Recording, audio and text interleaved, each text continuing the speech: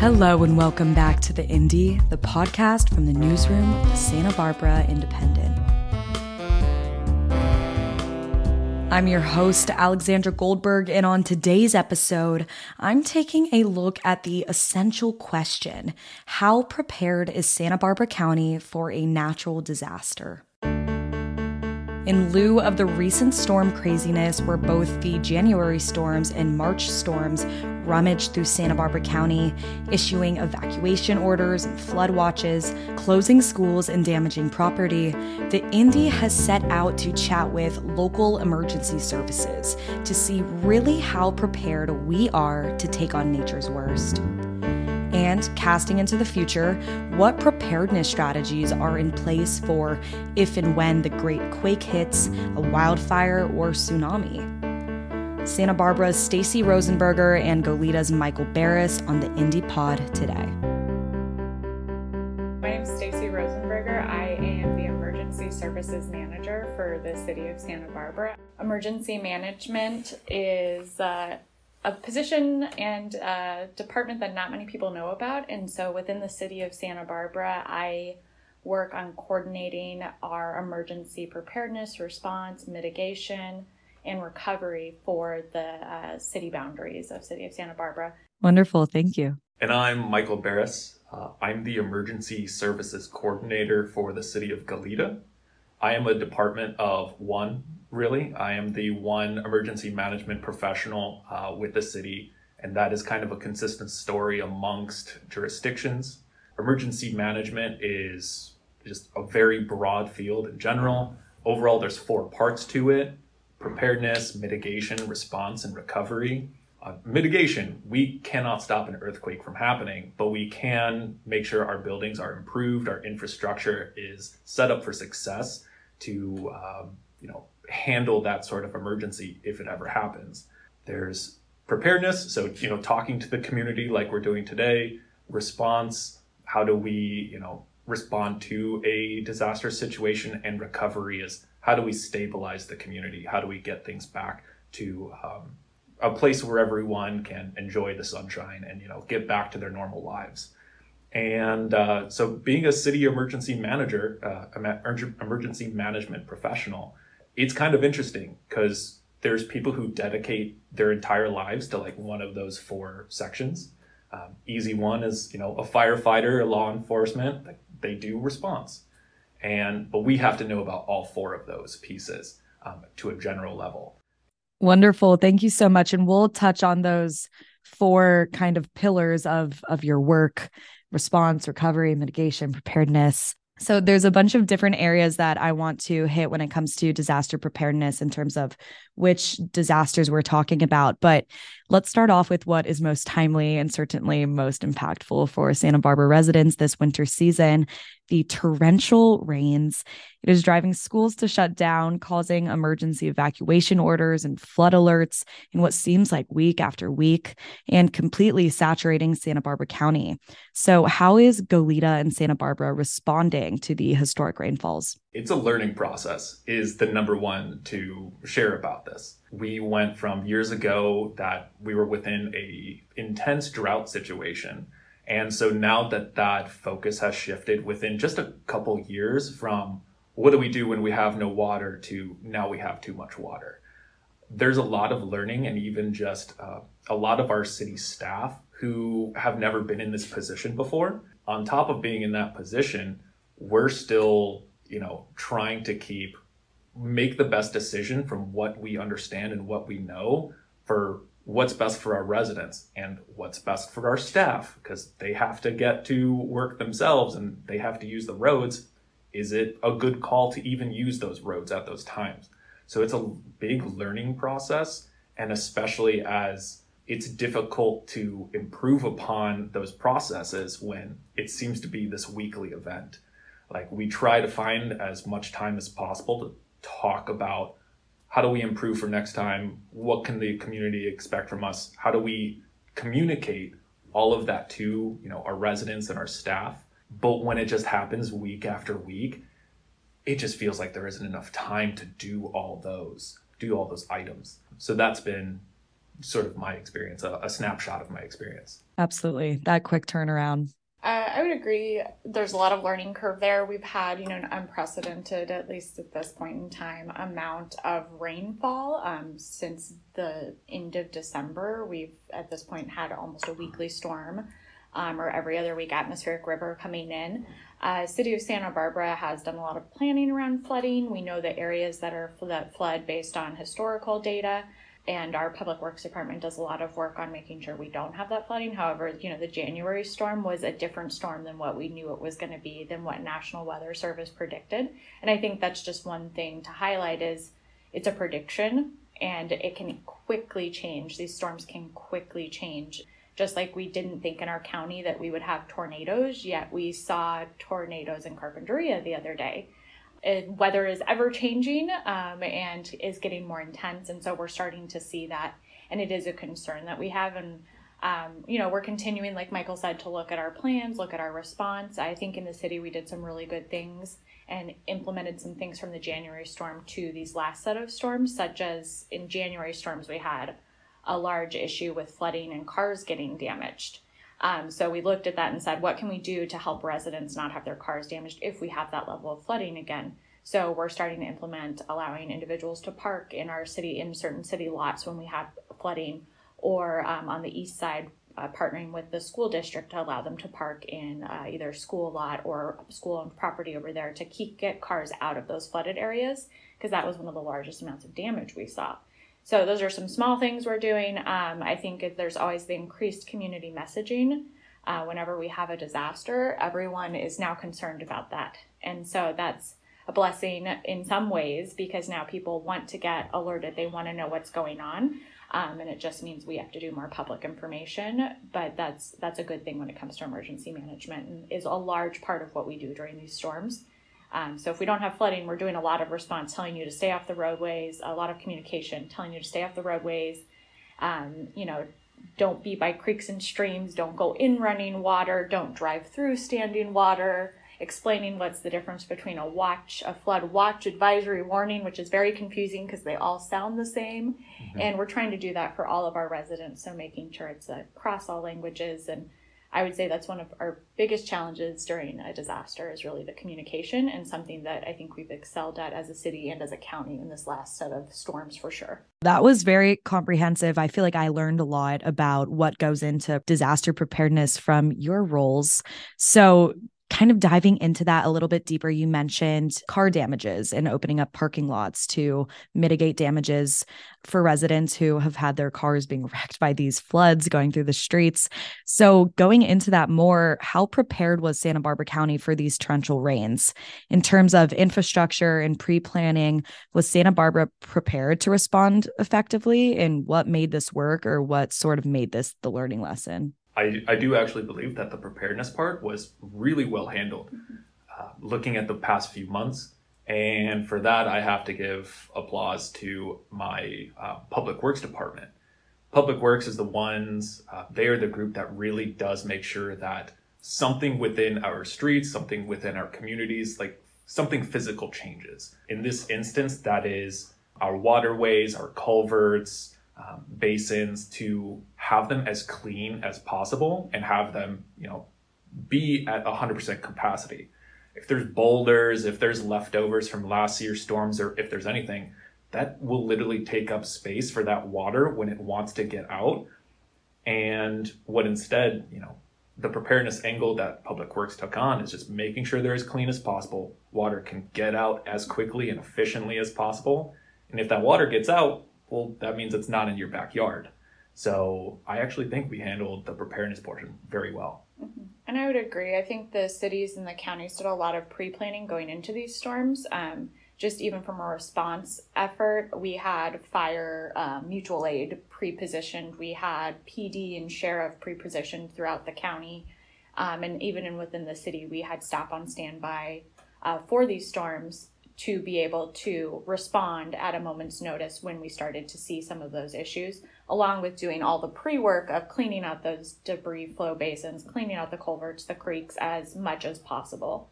But like I said previously, storms can just be unpredictable, and what we saw in January was definitely an unpredictable storm that changed very quickly. And to add on a little bit is that's what's the challenge of these weekly storms as they come in. So again, if we want to have as clear of waterways as possible, with every storm, they get filled up a little bit more and a little bit more. So almost the threshold of what could lead to a flooding event gets we get a little closer to that, or it's a little naturally closer because the last storm put some debris, put in some silt, put in some whatever into those culverts.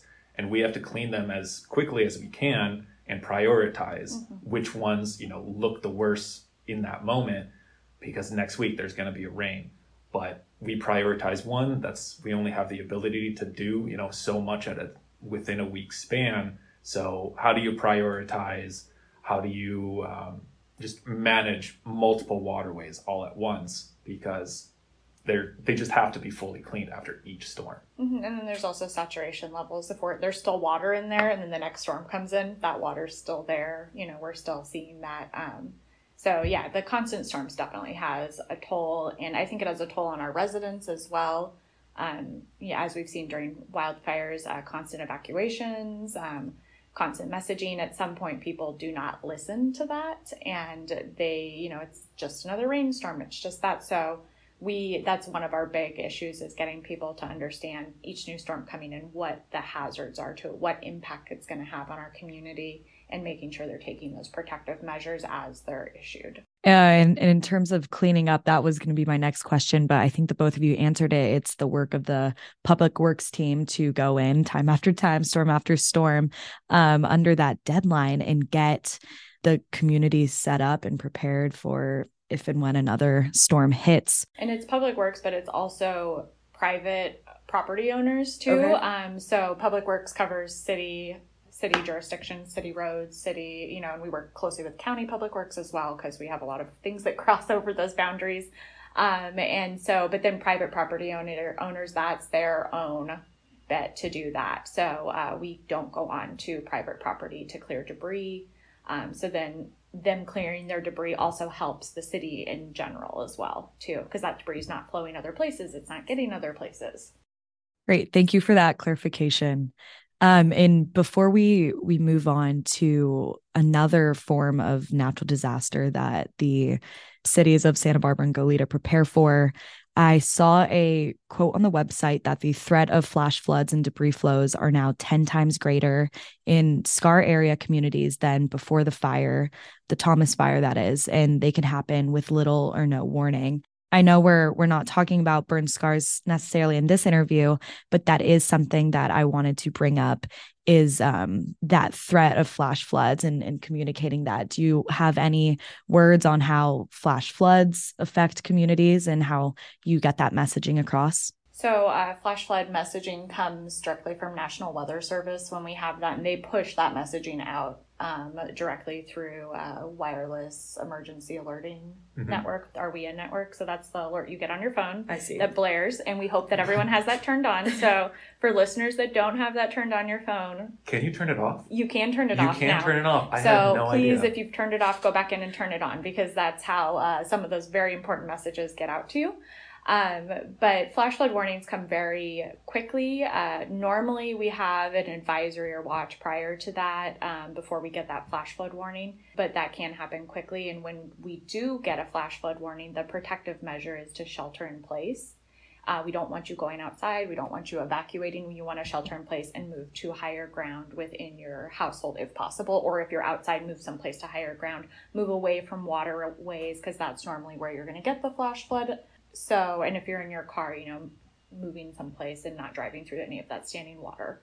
Which, another thing to touch on with those alerts and warnings, part of what makes that flash flood, that advisory, that blare on your phone, is forecasts change all the time, and they seem so last minute because the forecast is the most reliable in that last minute. I'm sure the community has felt some storms of oh yeah, Tuesday, not going to be a big deal. And then the weekend rolls through We just don't pay attention as much to the weather. And then on Monday, we realized, oh, the storm grew in intensity. This is actually going to be a bigger event than we thought it was. So one of the reasons that I feel for National Weather Service is that they want to make sure that once they send that message out, that it cannot be taken back. So they want to have as reliable of a forecast, which turns out is just a last minute type of message. For residents, and Stacy kind of touched up on this, is when that alert, when that flood notice goes out, the biggest thing to pay attention to is, again, where you are physically. If you were on a higher elevation, it just makes sense. Gravity works. You're going to be away from the water.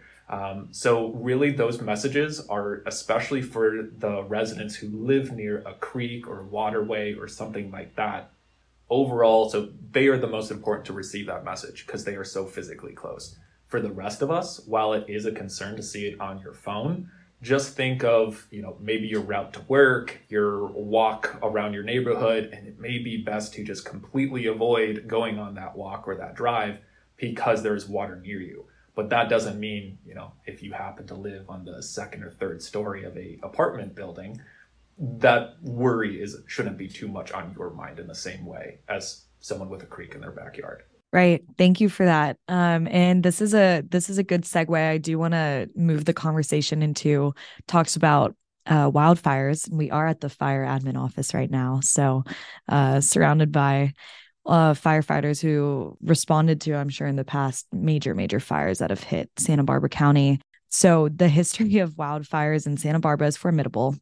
And according to the Fire Safe Council in Santa Barbara County, the amount of large fires in the area have majorly increased in the last decade.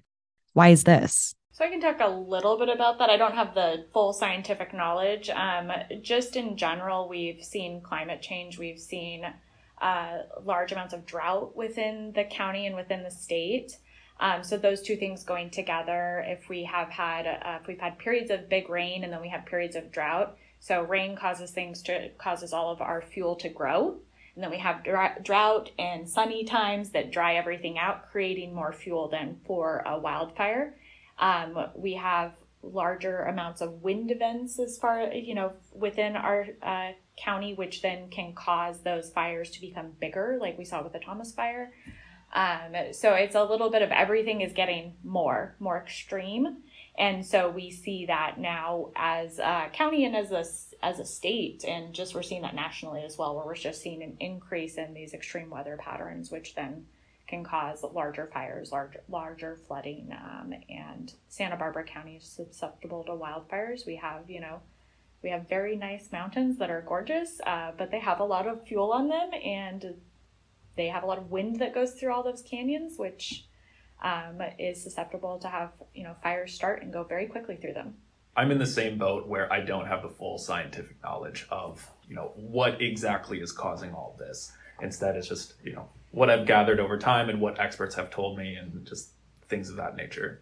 Wildfires, especially as was mentioned, we seem to be entering into these seasons of intensity, rather, in Santa Barbara County, mostly due to climate change.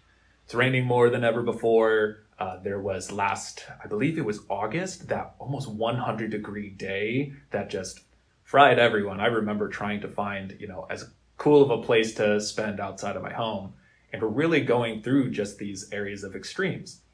And especially add that in. So now we have the water. So plant growth will be increasing over this next year, which if we go again into that drought-like period and everything dries up, we've now provided the environment fuel in order to burn more.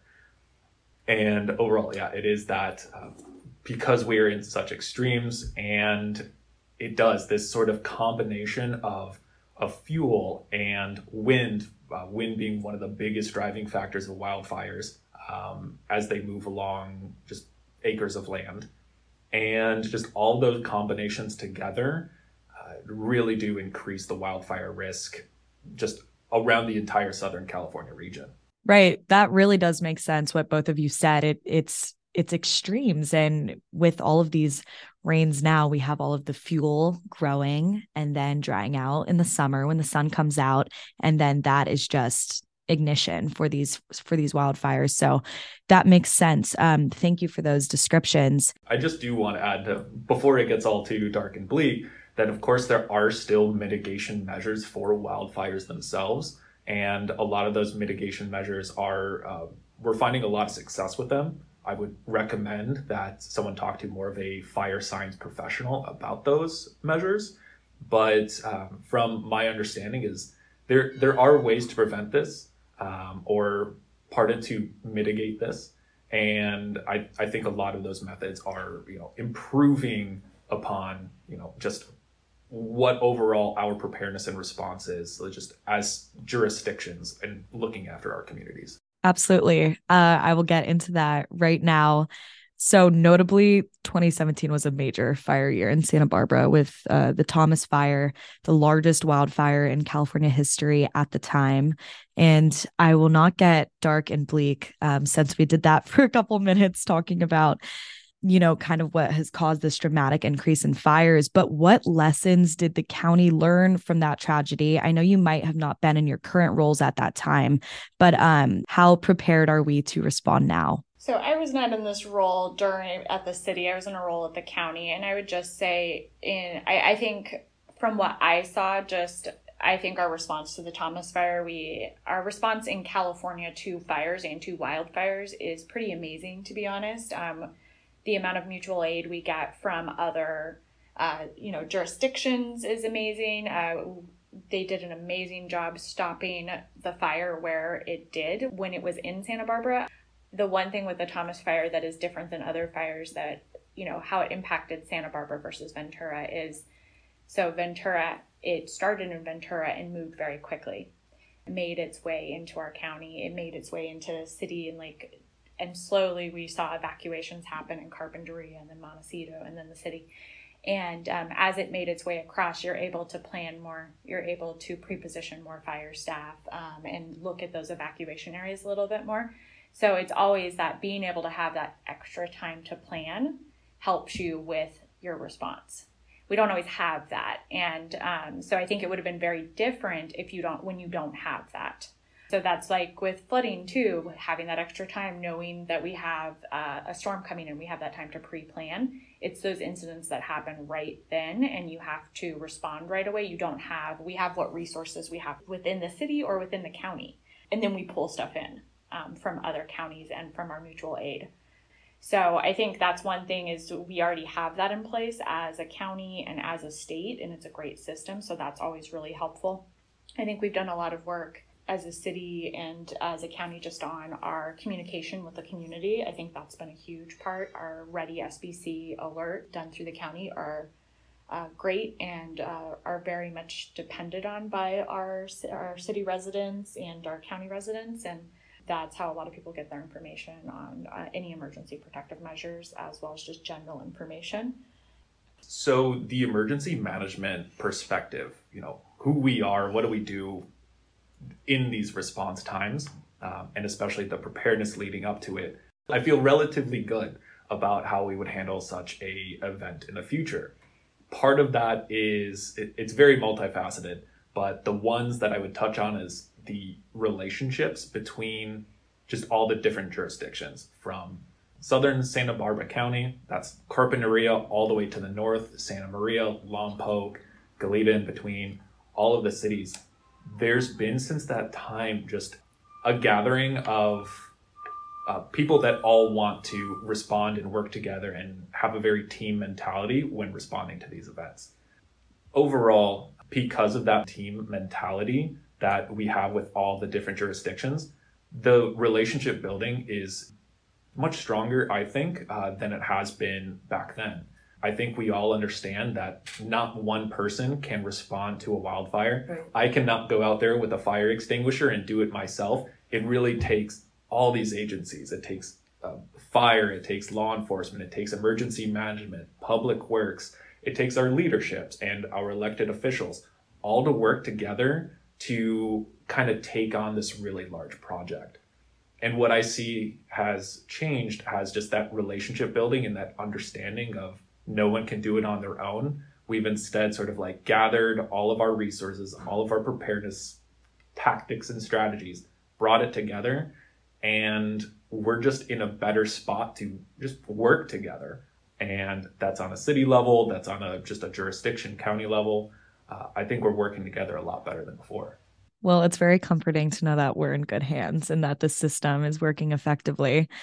I wanted to segue into another area, but I wanted to first off say that for my entire life, and I'm sure yours, you've been hearing that the Great Quake is coming any minute on the San Andreas Fault. And as a little girl, this terrified me. And I remember doing those drills in school, those earthquake drills. I was just completely petrified of the thought of a massive earthquake. Can you talk about disaster preparedness for an earthquake and hopefully calm my fears? I would say the first thing to calm those fears is to get ready at home as much as possible. So another one of my responsibilities is just community preparedness. And it turns out that trying to make sure that a family has, potentially 72 hours of supplies, of food, water, in my world, if I am able to take one family away from what I have to worry about, that just, makes the response go a little bit better. So it's, as a general community preparedness thing, looking to have about 72 hours of self-sustainability. And hopefully by you having, some sort of an emergency kit, hopefully that puts you in a position where, I'm okay physically, I can get through the next few days. They will be difficult, but at least you know that you will be physically okay and safe. And then the next is just to, lead into that preparedness. Make sure your loved ones are also in a position where they're set up for success if ever the earthquake may come. Yeah, I would say when we talk about preparing for an earthquake or any disaster, we have general preparedness that you want to make sure that you do, and that applies for every disaster. So like Michael said, having a kit at your house, in your car, at work, with some of those items you might need: food, water, medication, your glasses, important documents. That kit can be used for earthquakes. It can be used if you have to evacuate. It could be used if you have to shelter in place. So there's a lot of different ways that that could be used. So we really encourage everyone to be individually prepared, have that kit. There's a lot of great resources out there that provide what should be in that kit, as well as ways to kind of build that over the year, because it can be very daunting to try and do that at one time financially, and just it's a lot of things that are suggested, but really thinking about what's the most important that you need. Also, when it comes to an earthquake, one of the main things we see where there are impacts is things within your household falling over, breaking. So having a pair of shoes under your bed because you're going to get potentially cut up feet from a window breaking. So just a small thing that you can do. Have a pair of running shoes under your bed, or something that's hard that you can put on if there is an earthquake. Making sure items on your walls are actually mounted, your TV's actually mounted so it's not going to fall over. So those small things that you could go home and do today don't take too much time. You could do this so that's making your house safer, your area that you're in safer, so that if we do have an earthquake, you're not going to see as much damage to your stuff. You're not going to have physical damage potentially. So those are just, a few things in practicing. I know we all know the drop, cover, hold on drill. I think it's still called that. They do rebrand occasionally, so I'm never for sure, but I remember doing that as a kid. Making sure you practice that. And then also, like any disaster you want to have, like Michael was saying, the communication plan as well. So how, if you have to evacuate after an earthquake, if you have to go someplace, how are you contacting those people? Cell service may be down. Do you actually know the phone number? Do you have that phone number memorized anymore? I don't have as many phone numbers memorized anymore. So just having those written down in a place for them with your important documents so that you can easily get a hold of people following a disaster as well. One of the things I talk about in my community presentations is, what's the goal of disaster preparedness? And it's just setting yourself up for success. And I have, I call it my loop. And it is where by preparing yourself, you're putting yourself in a low stress environment, in a low stress headspace. Turns out when you're lower stress, you make smarter decisions that are better for you. And those smarter decisions lead to safer actions, which when you're safe and you're physically unharmed, turns out, again, you're low stress, which again leads to smarter decisions. And that positive loop continues. I think one of the best ways to sort of enter into that positive loop, I would encourage everyone to make a disaster kit in their home that can go into their front closet, can be thrown into the trunk of their car, wherever you think that you would have easy access to grab this within an hour's notice. I would fill that with clothes, potentially some medication, water, another pair of shoes, maybe that list of phone numbers that, in case you don't have it memorized, and leave a little space at the top that more things can go in. Those other things may be your social security card, or maybe a birth certificate, some bank information, or the title to your car. Just so that, those don't always belong in a disaster kit, but to have that space ready to take those things from your home, put them in your bag, and now everything you need is all together. One place to build a really good kit actually is ready.gov/kit. They do a really good job of kind of breaking down what you need. I would just encourage everyone you don't have to make the perfect kit tomorrow. You don't have to go out to the store and buy everything that they say. Overall, I would just suggest if you have an old backpack, an old bag that, maybe has had a rough life and maybe you're thinking of disposing of, that could be the perfect go bag that you have. That could be the best kit to have in a disaster. You're taking care of yourself within a rough moment today when it's going to be stressful then. And we want to lower that stress for everyone. I'm making a mental checklist as you both speak. Do you have any information on building code? I know modern buildings are typically built on these underground rollers that sort of absorb the shock of an earthquake, making them a little bit safer to endure the quake. Any thoughts on the state of Santa Barbara or Goleta infrastructure in terms of this? So I cannot specifically talk on that. I know building codes just in general have changed a lot, and they do really, in California for sure, take into account our earthquakes and preparing for that. I would suggest working with our planning department here. I don't remember what it's called, but you guys is probably the same thing. For us, it's something like code compliance. Yeah. And turns out I think those codes are pretty helpful. Yeah. Once you're up to a standard, that means that standard won't fall over. Mm-hmm. So I would really suggest everyone go to their local planning department and just double check that everything is in order if they have any concerns. Thank you. And then adding on my final question, with Santa Barbara and Goleta being surrounded by the beautiful ocean, are there any tsunami threats that you know of, and what measures are in place for this? I have a lower concern for tsunamis in Goleta. We have about a 2-mile stretch of beach that is managed by Goleta. And of course, please, if you see signs of a tsunami, get away from the beaches. Go to higher ground, please. And but overall, Goleta is at a elevation and a little more inland, and there may be some wetness and there may be some water that actually will go up our waterways, but it won't really have a big impact on what's in our city limits. So Santa Barbara does have a tsunami plan, a tsunami inundation map, and a tsunami response plan because we're a coastal city. So we definitely have the ability to get a tsunami here. A lot of people say, oh, the Channel Islands are there. They're going to block us from a tsunami. That is not true. We still have the potential to have a tsunami within along the coast, like most coastal areas. Like I said, we have a plan. It's actually on the website. You can go and take a look at it, along with an inundation map that shows where, if we had a certain level tsunami, shows where that water would inundate. And also, if you're driving around Santa Barbara, you'll see signs that say, like, you're in a tsunami area, and then here's the evacuation route. So basically, getting away from the beach, trying to get you away from there. So a lot of the times you'll see here, if we have wildfires up in the hills, people go down towards the beach. So we want you to do the opposite and go away from the beach if there's a tsunami. Wonderful. Thank you both for all of that information. And before we wrap up the interview, is there anything else you would like to add or anything else you would like the public to know? So I would just say, really we want the public to be prepared and to be able to self-sustain, I think is the language we've been using.